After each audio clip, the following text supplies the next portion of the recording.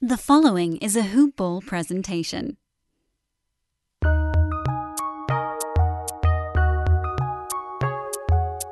Welcome to the Fantasy NBA Today podcast.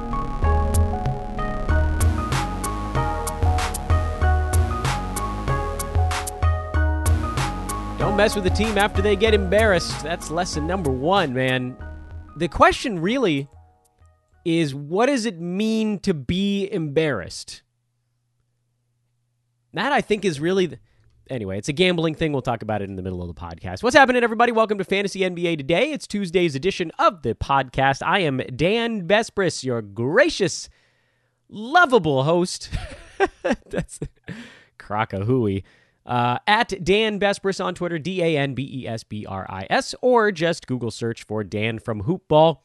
Fun Monday, a couple of interesting lines, a couple of interesting footnotes in these games, some lineup adjustments that are always worth discussing and dissecting. Some guys getting closer to making their comeback from injury.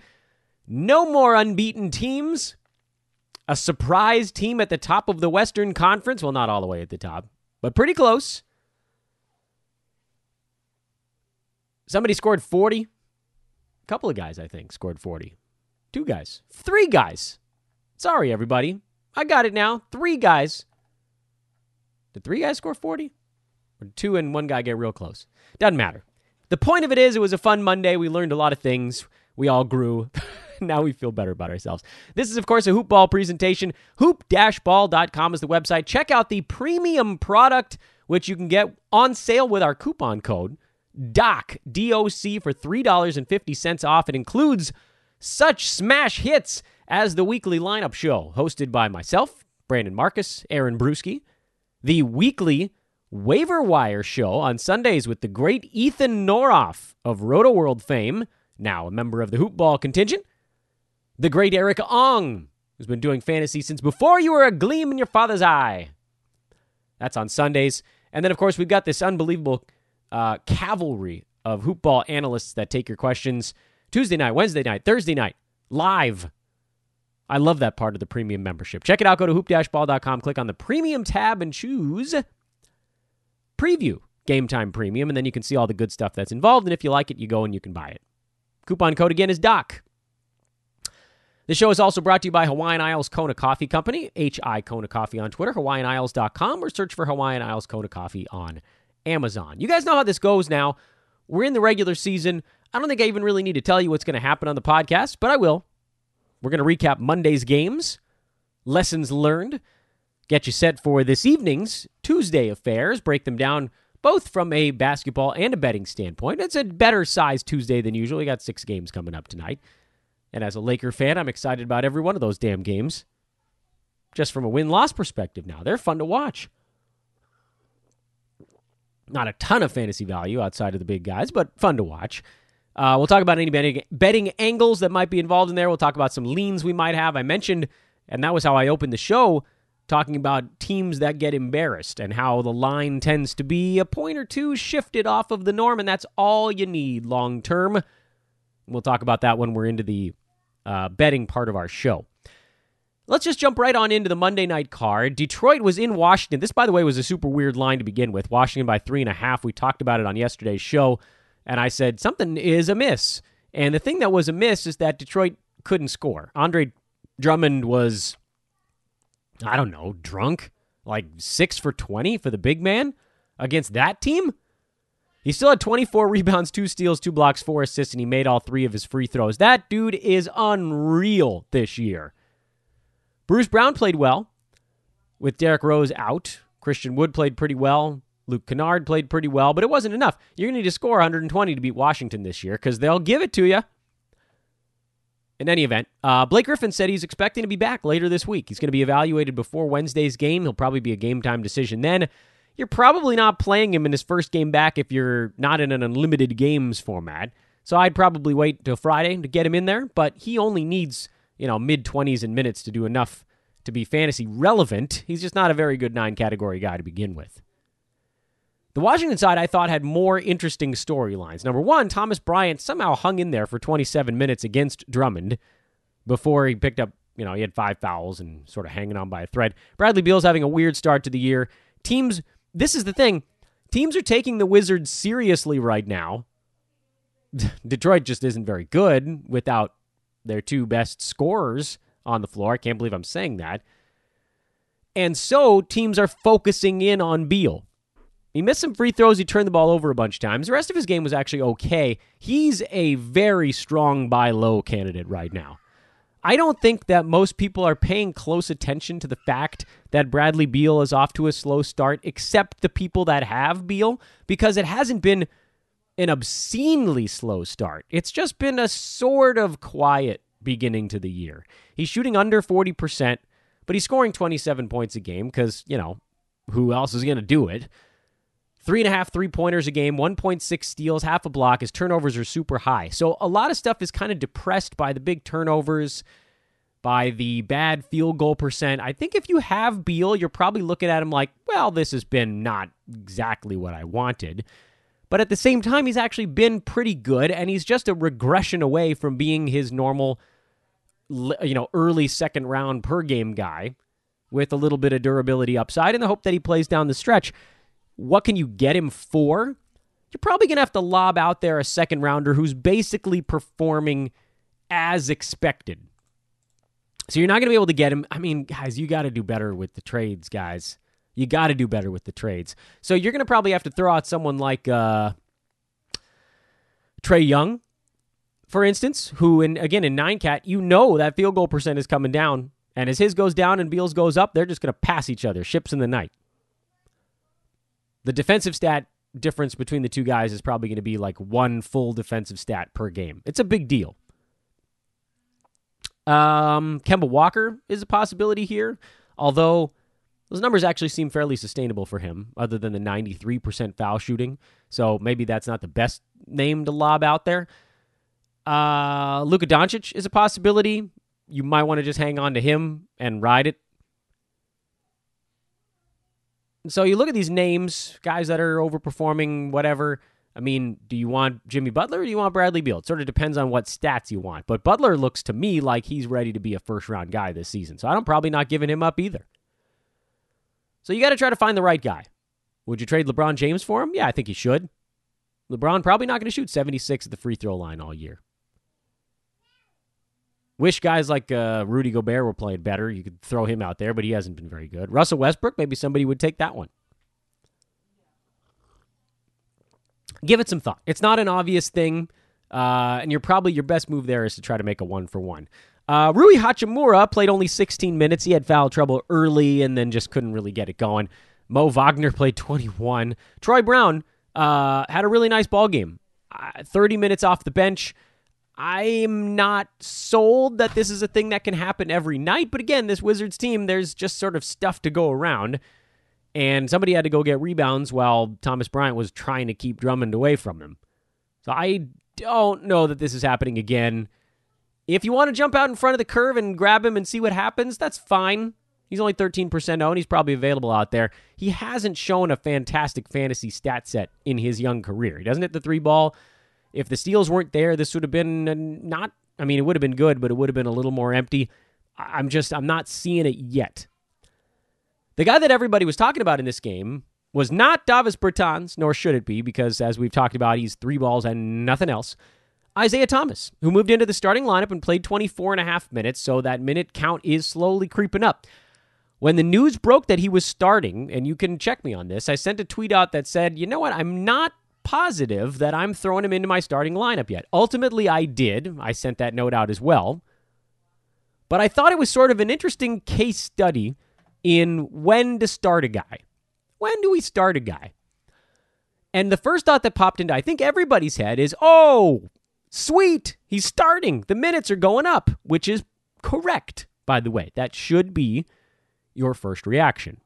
Your second reaction, though, should be, oh, well, I mean, life was pretty good for him when he was coming in off the bench and just gunning, firing like it's going out of style. He's going to be expected to kind of bow next to Bradley Beal, as he should. Beal's a far superior offensive player.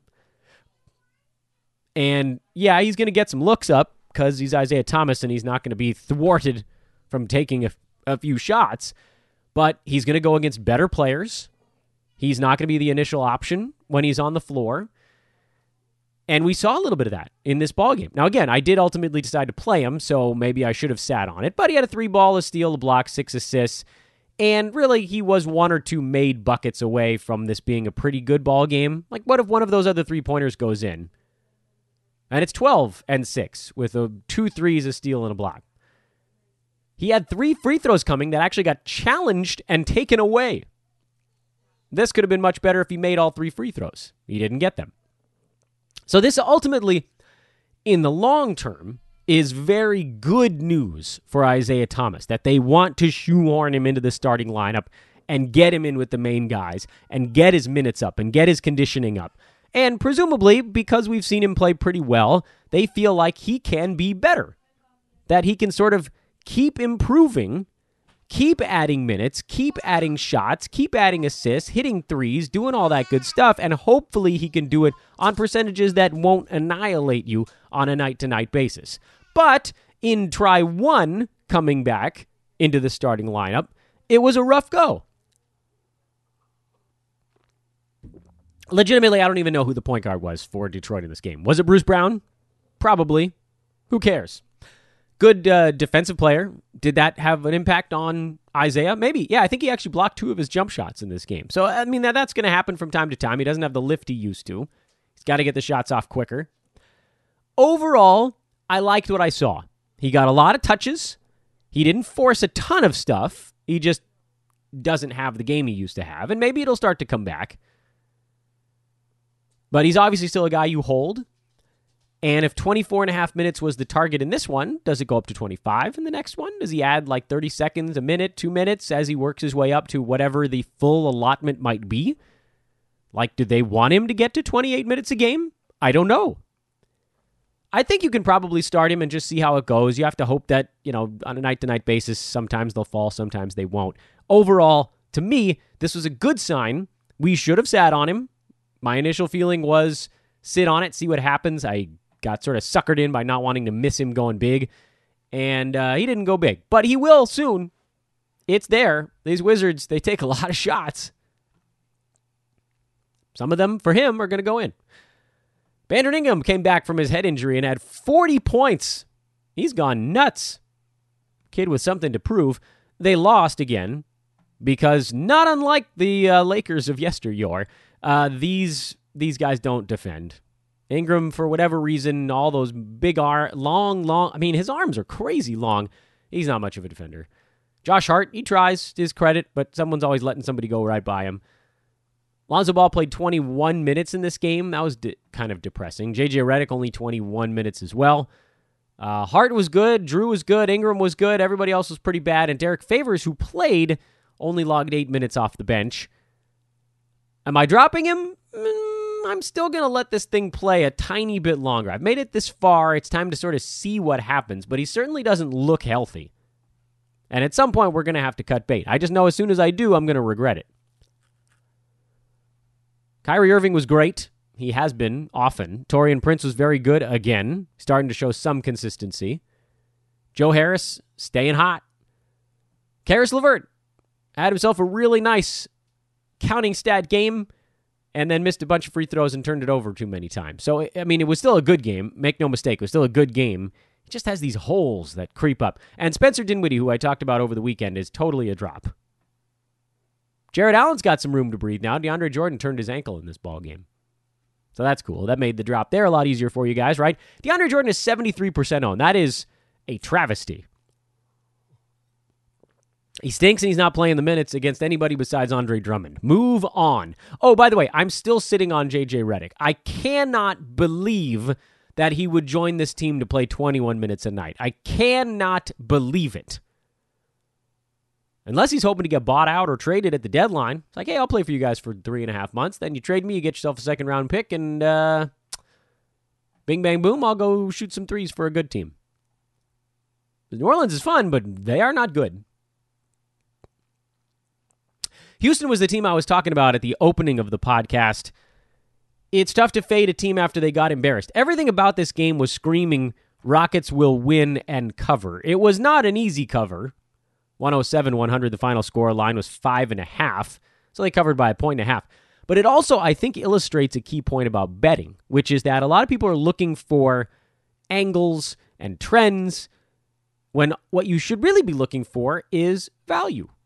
It's much like draft night for fantasy. You're looking for something that is valued incorrectly. In this case, I felt that Houston, coming off getting blown out by almost 40 points by the Miami Heat, in arguably the most embarrassing game that I've seen this season, which again, not that many games yet, but that was certainly up there.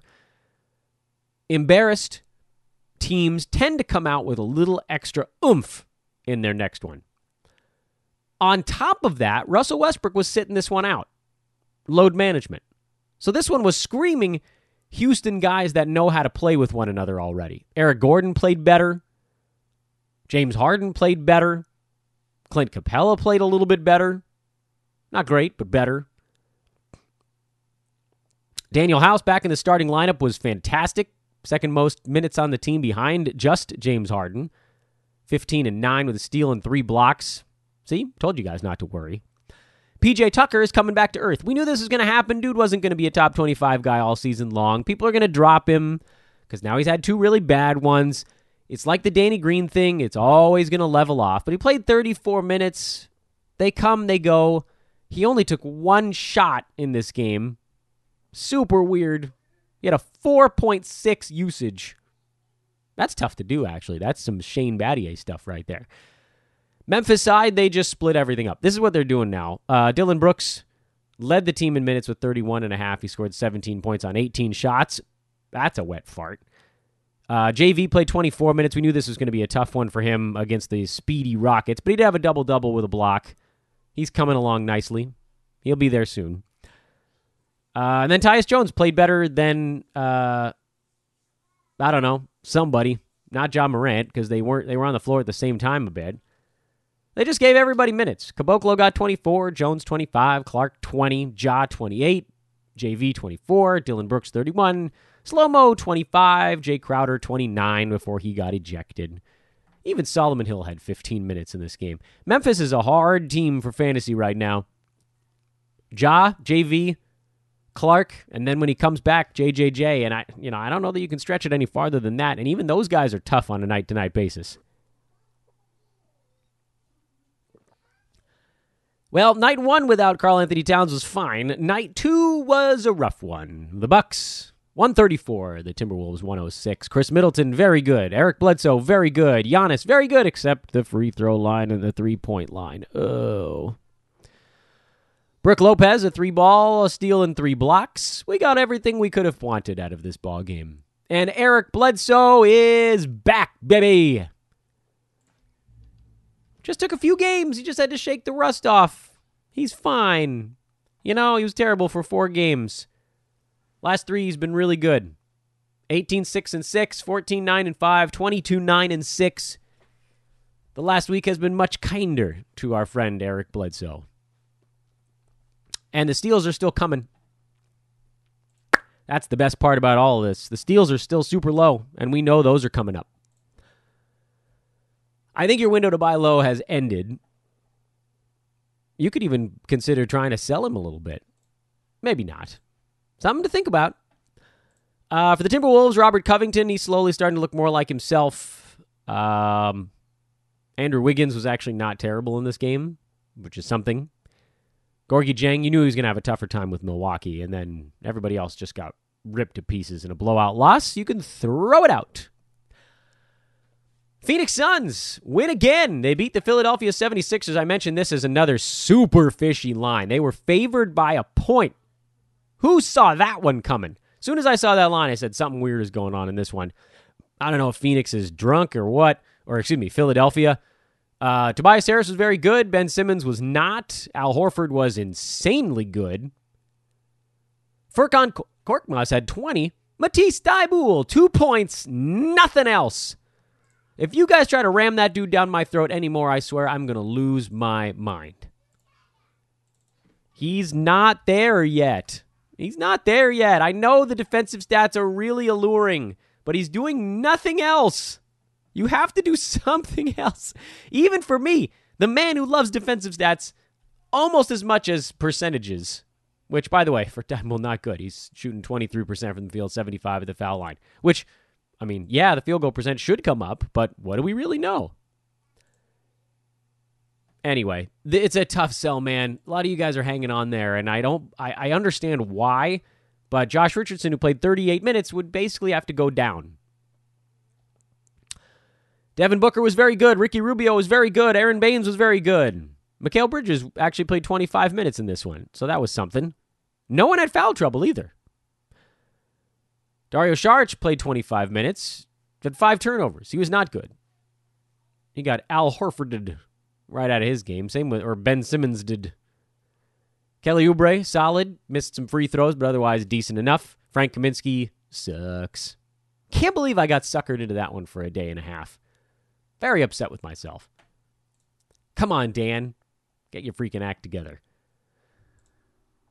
And the last game on the docket was an interesting one for a number of reasons. We'll do the Portland side first. Hassan Whiteside made his return after a very brief absence, played 28 minutes, moved Anthony Tolliver down to the starting power forward job. Tolliver only played 17 minutes. He was never going to be on the radar to be a pickup. The concern here was that it would squeeze Mario Hezonja, and it did. Now, to Hezonja's credit, he made the most of his 26 minutes on the court yesterday. He fouled out with 11 points, 5 boards, a steal, and 3 3-pointers on 4 out of 6 shooting. Here's why I remain down on Hezonja. And it seems like people are listening, because he's only owned in one of my most important leagues right now. He's only 6% owned, and it hasn't really been spiking much, despite effectively now 2 pretty good games in a row. Reason number 1, I'm not into it. 26 minutes isn't enough. Reason number 2, I'm not into it. He's not going to shoot 67% every night. Reason number 3, the Warriors went obscenely small in this game and actually forced the Blazers to play Hezonja at center for the last 3, 4, 5 minutes, I think, of the ball game. So that's not going to happen.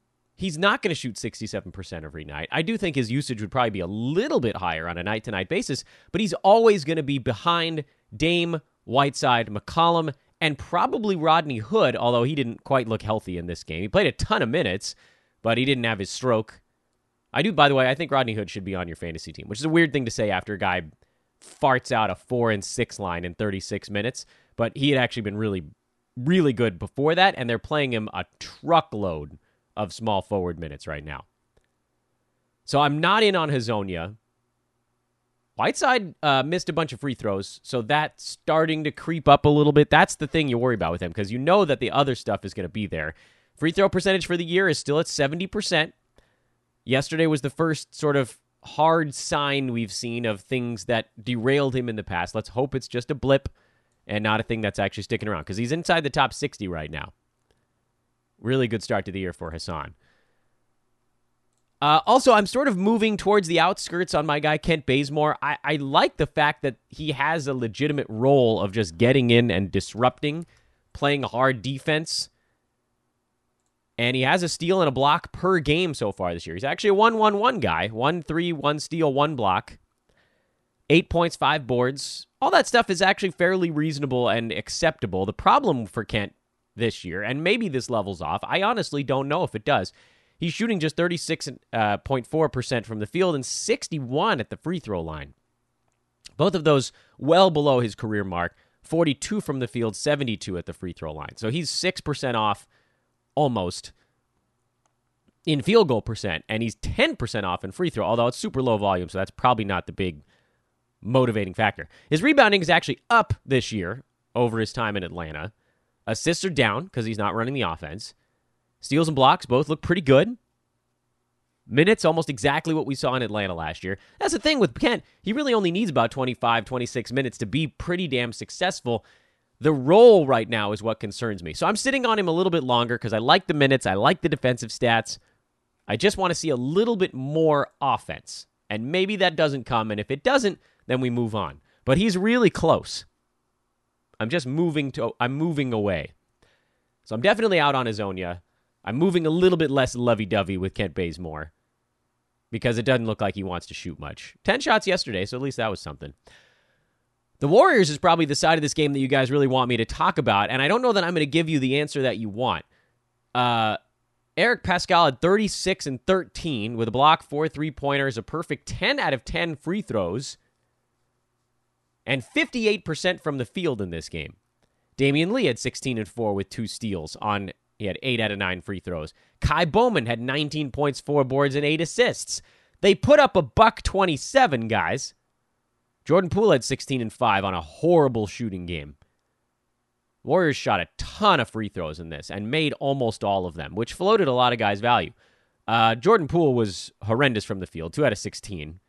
That's pretty rough. Glenn Robinson III, who was the guy that we talked about on our premium show yesterday and said, hey, look, can he start to become a higher usage guy? Took one step away from that. He played 31 minutes, but really didn't have any usage at all. 8, 5.6 boards, 3 assists. You got to be more involved. So he's not making a case for himself. Willie Cauley-Stein only played 16 minutes. He was terrible. So this was a total mishmash. Everyone in your league will be picking up Eric Pascal. But here's why I want to tell you. If you are one of the guys who got him, feel free to ride it and see where it goes. But I can tell you this definitively. He is not going to shoot 60% for the season. I don't know anything about his free throw percent, so I'm not going to make any overarching claims there. It seems like he's actually a pretty good foul shooter. But he ain't shooting 60% from the field all season long. Certainly not on the volume he's been taking the last 3 or 4 games. If you remove the high volume field goal number, he actually becomes kind of just a free throw specialist, which I know is going to boggle everyone's mind that I'm not that high on a guy that put up a 34 and 13 line. I said on Twitter that I thought his ownership would go from 37% to 52% overnight. He's at 50% right now, as we discuss on this podcast. So far, I'm right on the money. It's not going to hold. He's not going to average whatever he is over the last 4 games. 26, 51, 85. He's averaging 22 points a game over that stretch. 21 and a half. He's not going to score 21 points a game.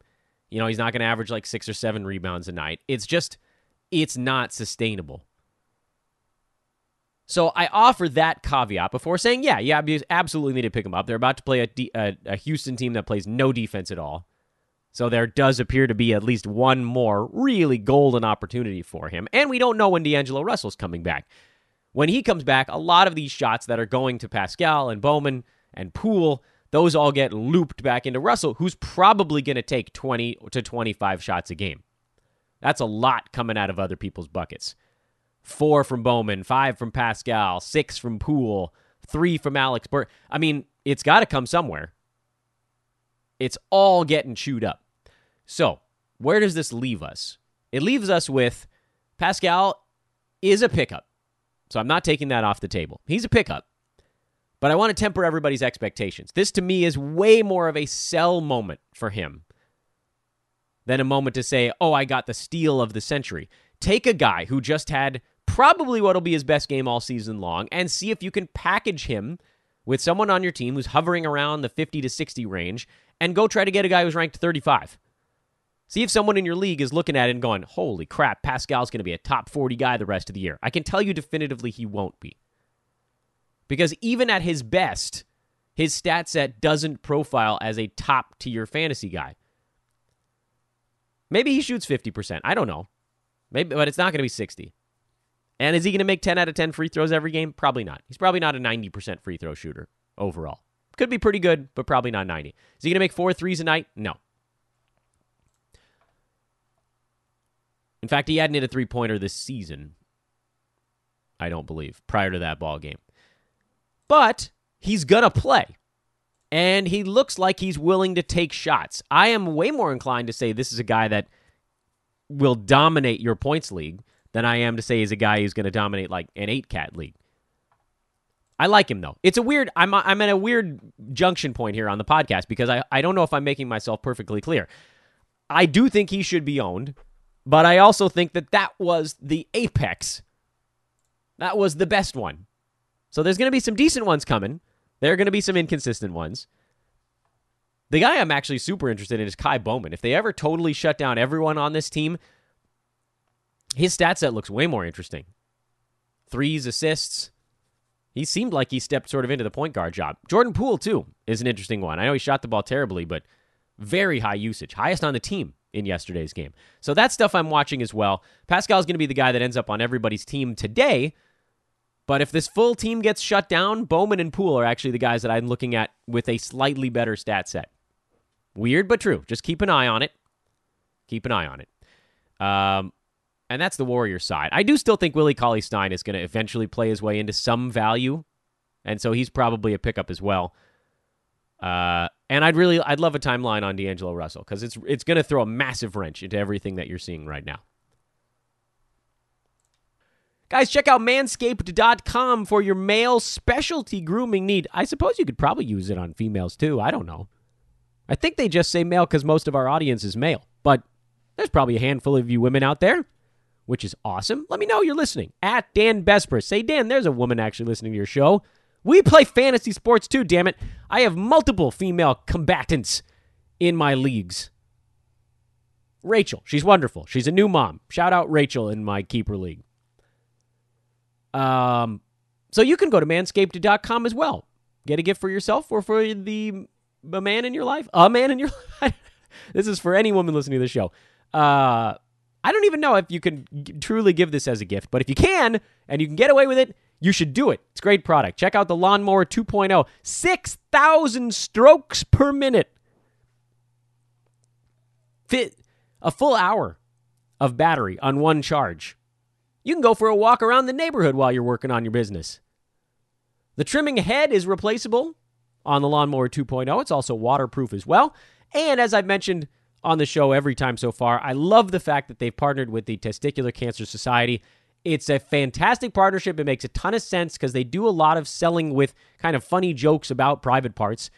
And it's great that they're giving back as well. So check it out, manscaped.com. Use promo code HOOPBALL to get 20% off and free shipping on your order. And you can do it a few times if you want. If you decide you want to go back, get something else, get the 20% off and free shipping again, use the promo code HOOPBALL again. HOOPBALL. 20% off your order, free shipping, manscaped.com. Past tense, you've been manscaped. Deal with this situation, people. Take care of yourself.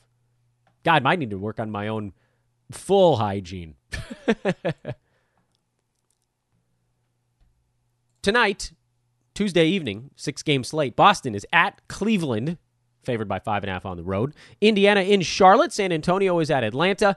The Lakers are in Chicago to take on the Bulls. They're 6.5-point road favorites. Orlando, 3.5-point dogs at Oklahoma City. And the Nuggets, 5-point favorites at home against the Miami Heat. Sadly, none of these games are revenge angles, although we're starting to get into that time of year. So we'll keep our eyes out for those or any of our other favorite betting angles. They just don't exist on this particular card. Not my favorite card. Kind of like Oklahoma City. Orlando's played really good defense, but offensively they've been almost completely inept. And I know Steven Adams is going to make Vooch work. We'll wait for the lines on some of those other games, but yeah, this is a particularly tough one. From a fantasy perspective, and then I have some other things I'd like to get into here. We're far from done with the podcast, ladies and gentlemen. Don't get ready to turn us off yet. From a fantasy perspective, Boston, fairly straightforward. Jaylen Brown still out with whatever this weird injury is. Cleveland, it's mostly the front court. I do think Larry Nance is going to be fine. I know that most people disagree with me right now, but I'm not bailing out on that ship. Indiana, Domantas Sabonis, his health, that's going to reflect quite a bit on Goga Bitadze, depending on what he's doing, and then Miles Turner probably out a few more games. Charlotte, we have a good idea. San Antonio, they're a pain. Spurs are a pain in the butt right now. Trae Young, is he playing for Atlanta? That's something to keep an eye on. We still haven't really seen anybody else step up for that team. Lakers, I think we can safely say JaVale McGee is cooked. Dwight Howard has completely jumped him. And Kyle Kuzma looks incredibly rusty. So if you have someone in your league who's pretty worried about that dude, you might be able to pluck him for a late guy. That's all he is, by the way, in 9-cat anyway, is a late guy.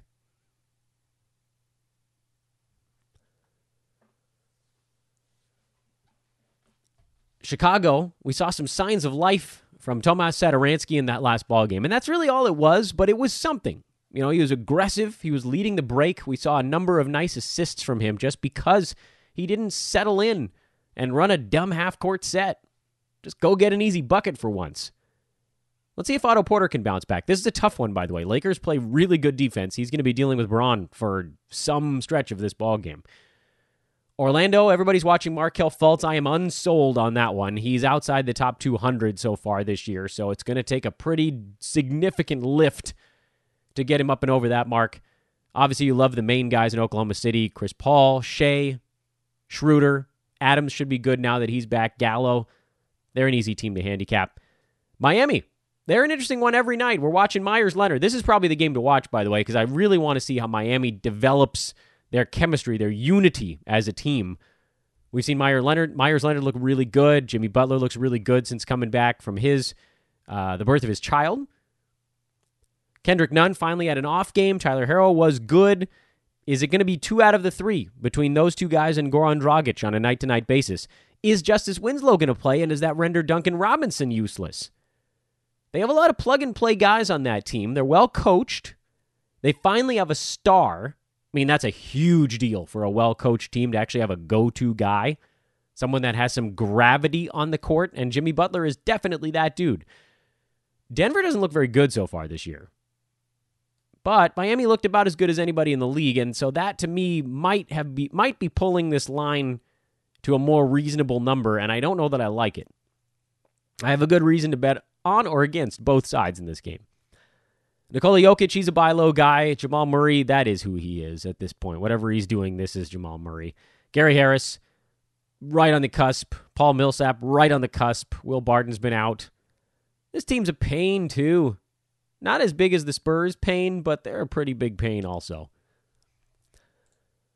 It's Tuesday, and so kind of in honor of the fact that we normally talk sports betting a little bit on Tuesdays, I thought I would get into a couple of the concepts that we're going to be dealing with this year.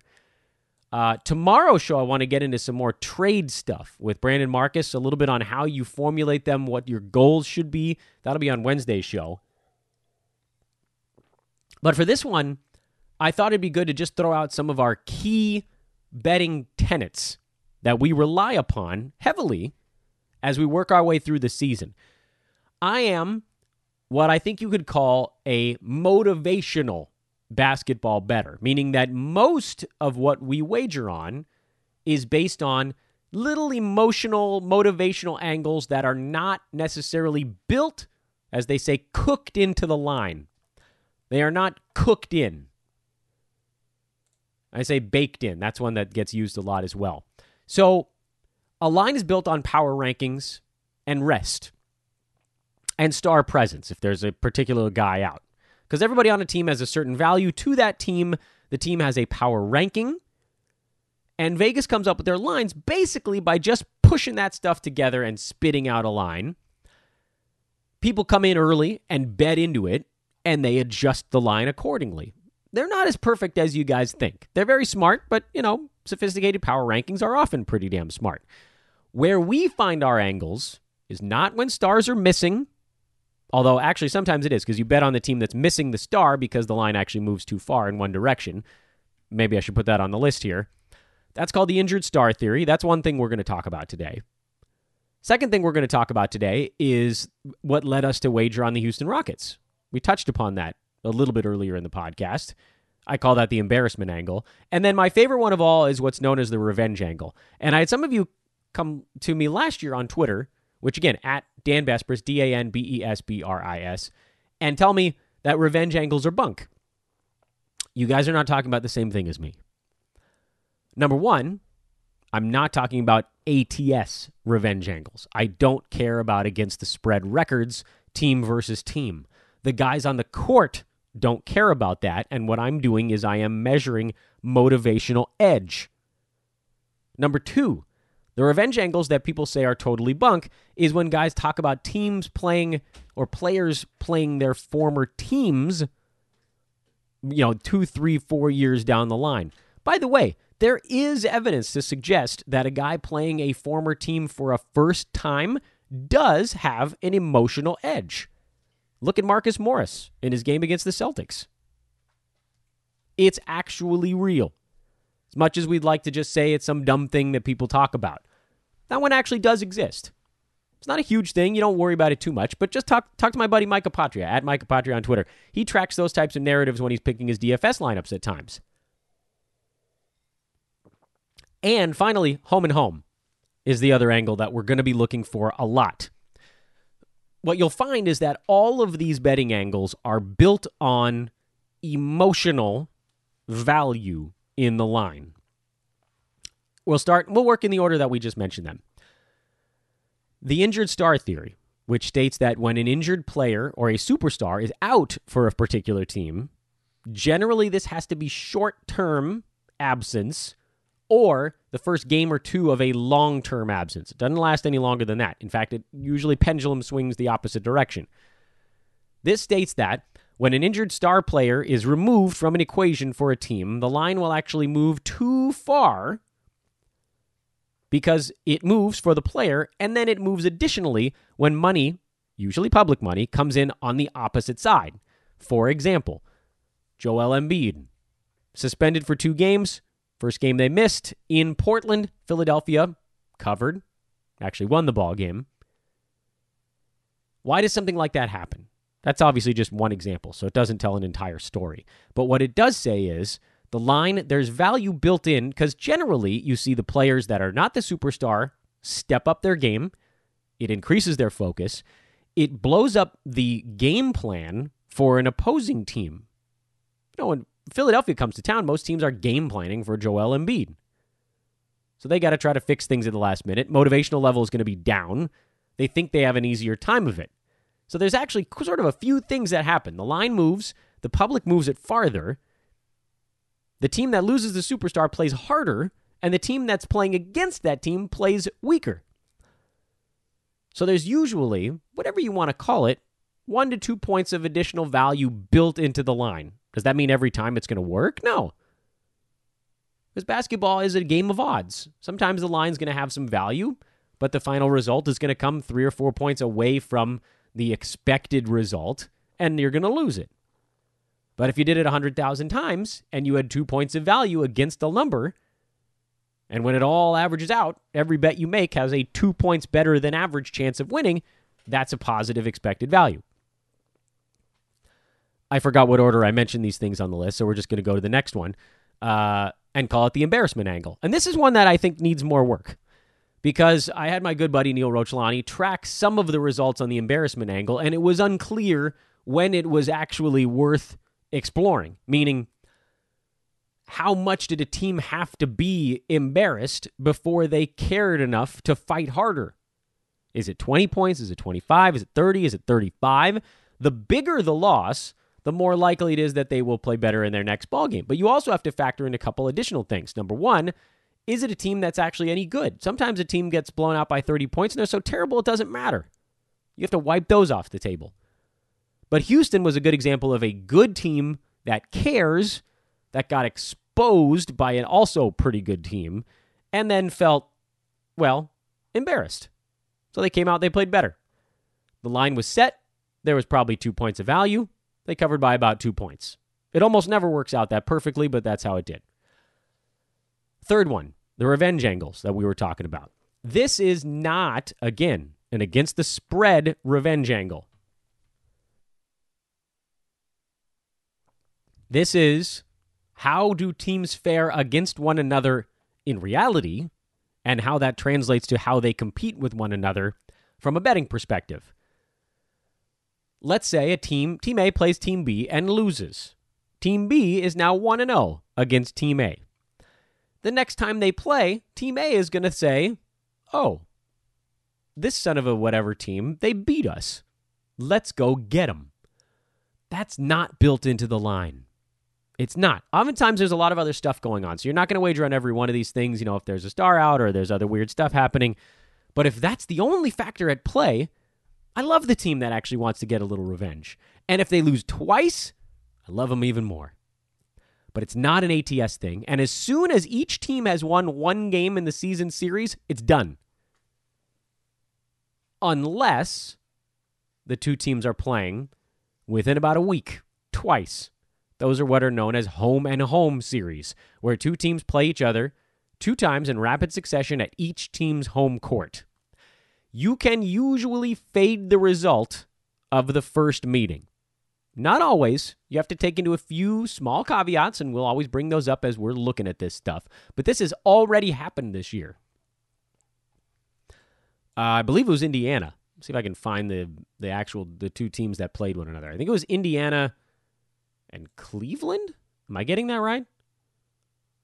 I'm going to biff that one, and that's unfortunate because it would have made a really nice point if I could have remembered it off the top of my head. I think the Pacers have played the Cavs twice already. Let's double check this. This is the magic of the internet while we're right in the middle of a podcast. So second game of the year, Pacers went on the road and got beat by 11 points by a bad Cavs team.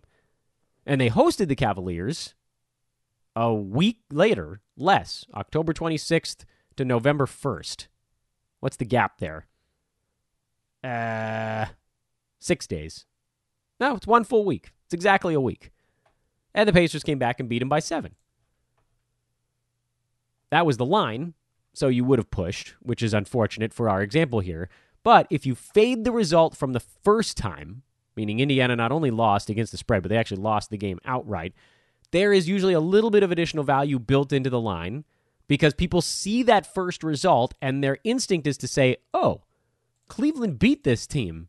They're better than we thought. Or Indiana lost to this team. They're not as good as we thought. People take way too much information from one game when, in fact, sometimes it's an aberration. Sometimes weird stuff happens. We know what we know. Indiana's a better team than the Cleveland Cavaliers. So the line gets adjusted the wrong way. We take advantage of it.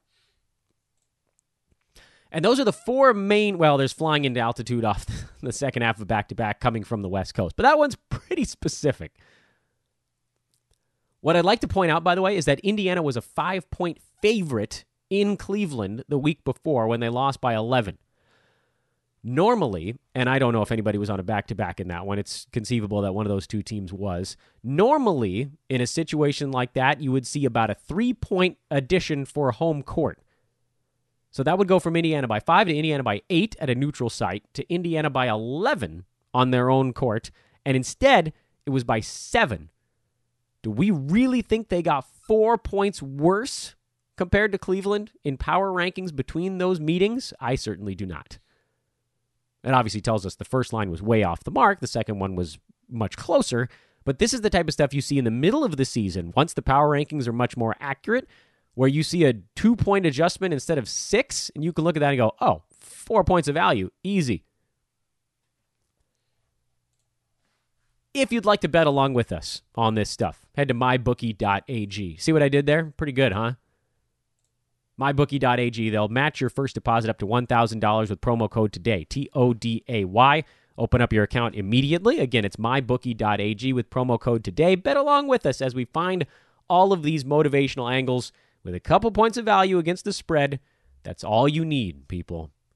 2 points of value against the spread, you will be a millionaire. Slowly but surely. Don't do anything crazy, and we will work our way there. Folks, we're continuing to take recruits for team coverage. This is a serious undertaking. I want to warn everybody of this. This is not something you are dabbling in. If you want to do this, hit me up at Dan Besbris, DANBESBRIS. I would love to hear from you. I would love to put you in the right direction, point you to the right people.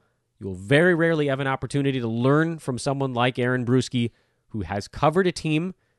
You know, if you want to cover a team, this is a great place to start. You'll learn the ropes here at Hoop Ball. Maybe you grow with us here. That'd be great. Again, at Dan Besbris on Twitter. Hit me up for whatever your concerns may be. Again, check out Game Time Premium over at Hoop Ball. Check out mybookie.ag. Check out manscaped.com. Use our different promo codes.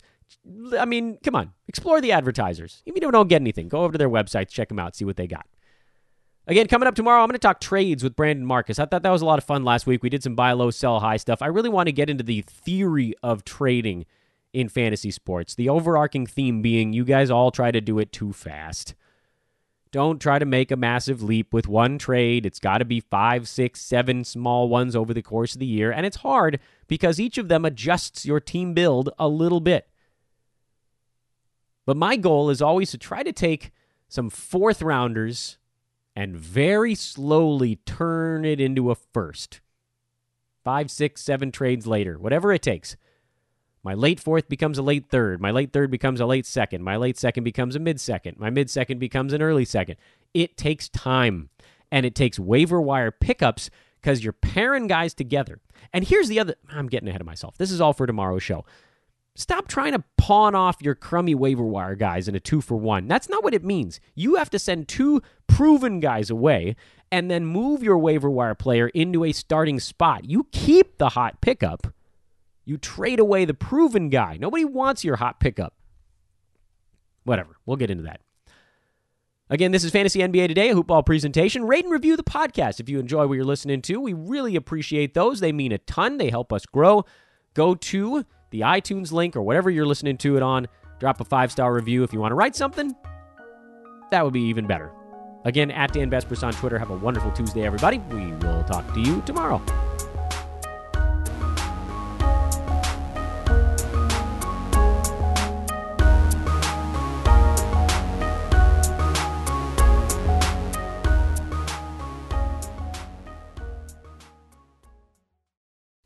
This has been a Hoop Ball presentation.